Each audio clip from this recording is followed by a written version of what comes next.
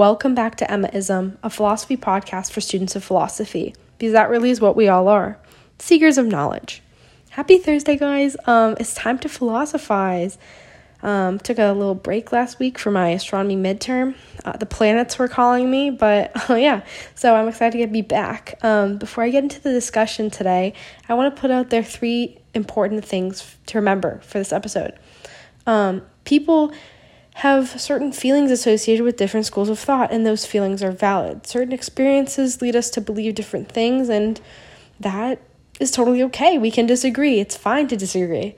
I also want to say that I'm evaluating certain schools of thought using philosophical analysis from a purely academic perspective. So here's 3 things to remember in listening today. 1, I'm analyzing and discussing this subject with only the best intent and for the pursuit of truth, because why else, 2, that the pursuit of truth is not seriously jeopardized by the defending of various ideas, even those you might not agree with. And 3, we're all human beings and lack the eternal perspective that only the divine possess.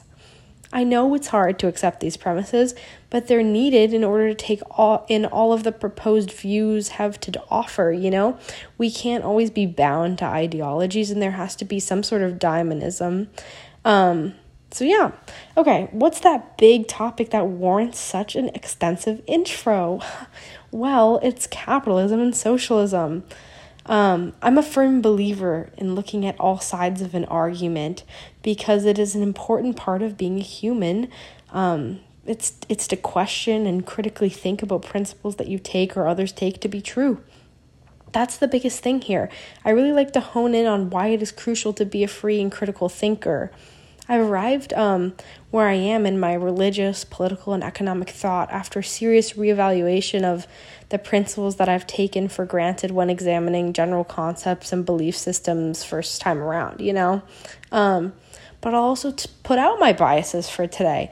I am a strong advocate for free markets and capitalism.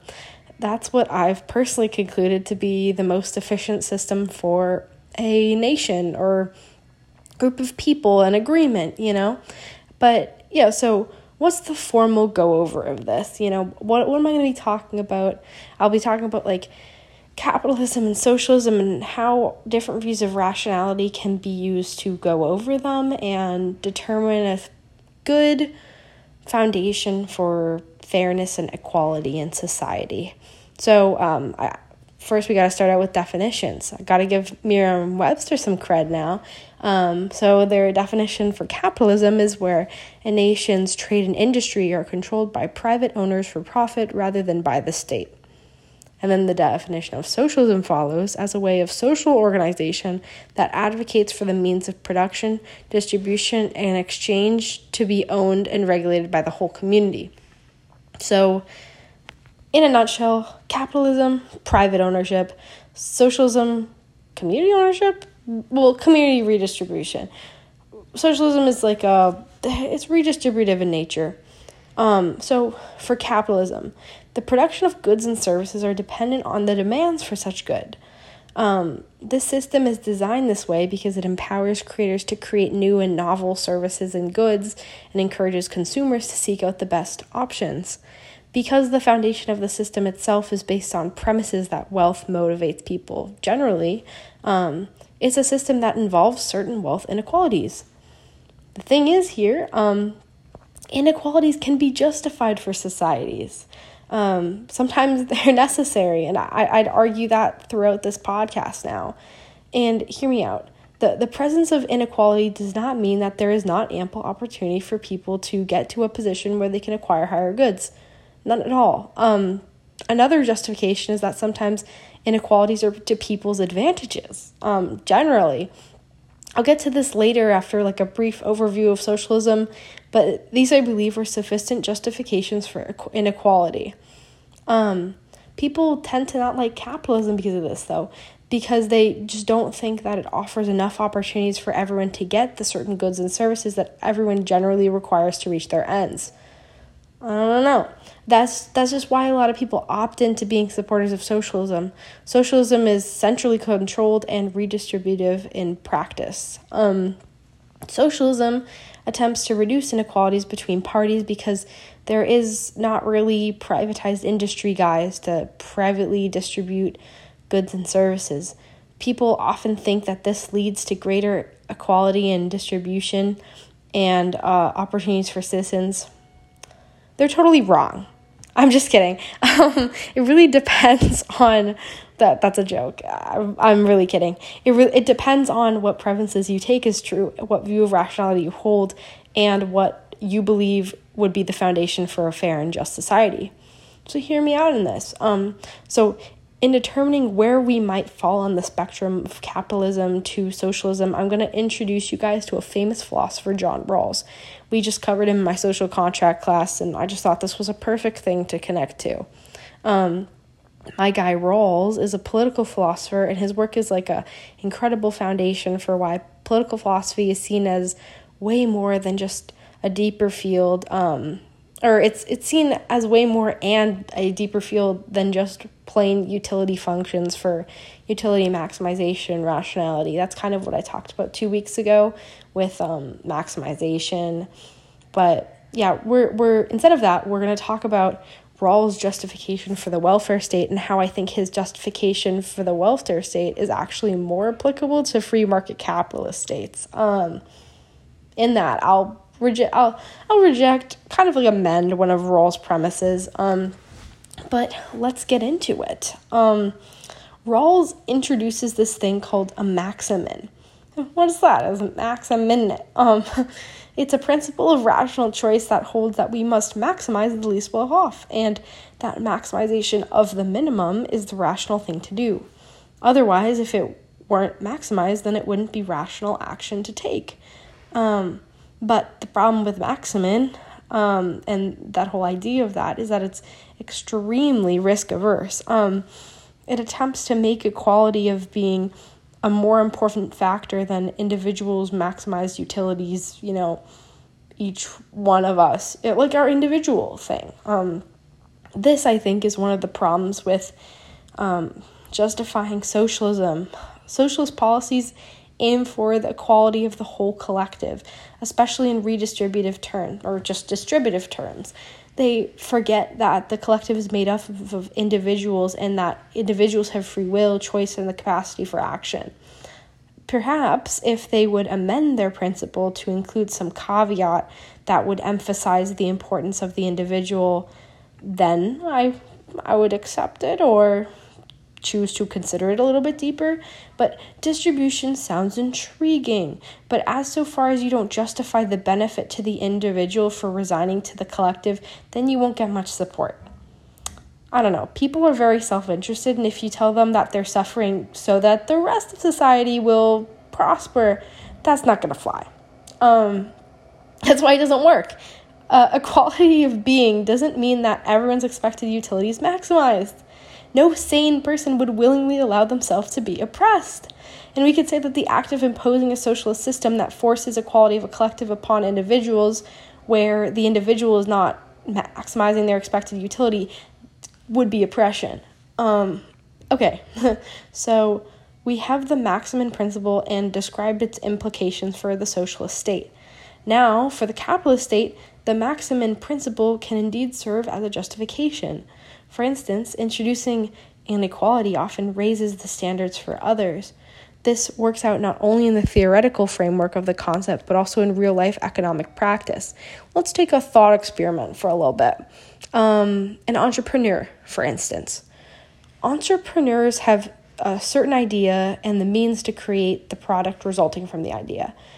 The span of the product and the business requires people to be employed and consumers who are willing to buy the product. The product, while making the entrepreneur very wealthy, raises the quality of life for its employees who would, in absence of this opportunity, have been in a lesser position to attain their ends. It'll also, it has the potential to raise the quality of life for its consumers. Consumers are willing to pay for goods that will help them in achieving their ends. So while maybe from a pure money or wealth standpoint, there is great inequality between entrepreneur, employees, and consumers, everyone is actually better off than before inequality was introduced in the virtue of this capitalist system. That example is literally like the basis for patent law in the US. We like novel things, and we want to motivate creators to create novel things because they will benefit and develop society. This way, it'll raise the quality of life of each individual while creating potential for each individual to be able to achieve greater utility, yet it has that quality of inequality driving a collective lift up. So, capitalism employs a different horn, I guess, of Minimax principle because it is not really risk-averse at all, but it still raises the quality for the least well-off. So, Rawls has another principle to justify the welfare state. It's called the second principle. Not quite as creative as the Minimax name, but I'll give it to him. The second principle has two requirements that justify social and economic inequalities. The inequalities must be arranged in a way that they're reasonably expected to each individual's advantage and that they're attached to positions and offices that are open to all. Those quotes are straight out of Rawls' theory of justice if you wanted to look more into this, but yeah. So I think that the second principle is a better fit to capitalism than socialism anyways, but that's just because of maybe my analysis of the actual inputs of socialism, not the theoretical hold it has. But look at pure theory. It could sure fit because, at baseline, Rawls' theory is to justify the welfare state. That was his whole point of doing this whole thing. Socialism could be reasonably expected to be to everyone's advantage because goods that are being distributed to each person do help them achieve their ends, more so than if they had never entered a society to begin with. But making this case, and to make a case out of socialism to being to everyone's advantage, you can see a kind of a key problem if we're really just driving it down to this one point. Like, more so if they had never entered a society to begin with. I think you have to take it back to pre-society in the state of nature.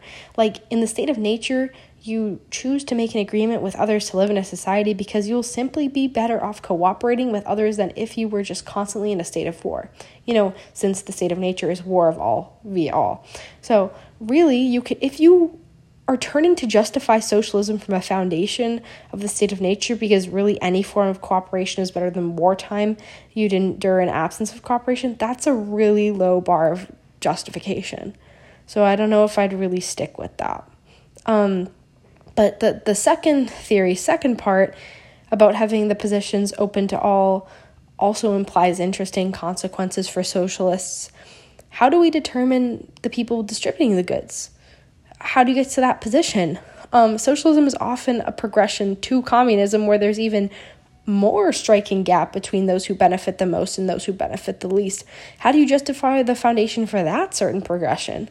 If the second principle holds that there's formal equality of opportunity and formal equality of fair equality of opportunity, so fair and formal equality of opportunity are held in the second principle, how do you do that? Perhaps socialism can provide that, formal and fair equality of opportunity, but there has to be some sort of formal and commonly occurring voting process that puts the distributors in power, and those aren't really present in socialist economies. That's what they struggle with most, in fact. That issue needs to be resolved in defending socialism with this view of fairness and equality. The welfare state does do a good job, though, of providing goods and services for people so that even the least well-off in society could be offered somewhat of a chance to occupy a position that would lead them closer to attaining their ends, though, in theory. But yeah, so in theory it does. That's a justification for the welfare state. I think that capitalism, though, also fits well with the second principle, and arguably it fits better than the welfare state. Capitalism is expected to be to everyone's advantage. In being a motivator machine, capitalism encourages people to innovate, and the innovations of others raise the quality of life of the whole. Yeah, there's a gap between the most well-off and the least well-off, and I don't think that gap's problematic, no matter the size of the gap. The gap between the most and least well-off is only concerning if it doesn't make the least well-off better off than any alternative. And I argue that capitalism makes the least well-off members of society better off than any alternative because of the possibilities that capitalist structures offer individuals. It is the most effective market for the least well off because there is room to develop by oneself. You're not limited by constraints as you would be with socialism. With socialism, there would only be enough of X given to you no matter what, even if you needed more of X to achieve your end. Whereas if you were in capitalist systems, you could choose to private owners for more of X and successfully achieve your end. Okay. Last thing, and this is the easiest of Rawls's principles to wrap your head around. It's Rawls's first principle. Kind of funny that it's my last thing to mention, but the first principle for Rawls, and it's also kind of deemed the most important principle for Rawls, but, we'll see. The first principle holds that every person has an equal right to basic liberties like freedom of speech, freedom of conscience, right to own property, and freedom of movement. Really, like, any freedom in the Bill of Rights you can, think of. But this is the most obvious case for a free market capitalist society. Freedoms are present left and right. I'm not going to be libertarian out here. Maybe I am. But, freedoms are not hard to find in capitalist societies. There's a lot you can do.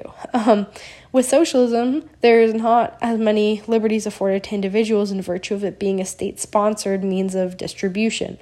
That's because there are certain limits to what individuals can pursue since the goods are meant to be used to pursue each individual's ends and are distributed by the state. Why would the individual look elsewhere for more goods to maximize their utility when a socialist system is there to maximize the collective utility, Socialist systems are not focused or even concerned with individuals' own utilities, and they place constraints on growth in that department. Their focus is equality, and equality does not necessarily mean maximized utility for individuals. And maximized utility for individuals can easily, be identified with liberties afforded to individuals. So, just to sum it all up, Rawls' theory that was developed as a justification for the welfare state can be used to justify a capitalist state even more clearly. Capitalist states offer a more individualistic approach to cooperation as a whole and offers good answers for principles of equality of opportunity and fairness. Socialism, on the other hand, has been identified to have problems answering questions about its practical application in the fairness and equality realm. Overall, I've established that capitalism would be the best state to ensure a foundation that would promote fairness, development, and justice. All right, that's all I have for today's Amazon podcast. Kind of a lot in one thing, but I hope you all enjoyed, and we'll be back next time for a new exploration. Until then, keep searching for the truth.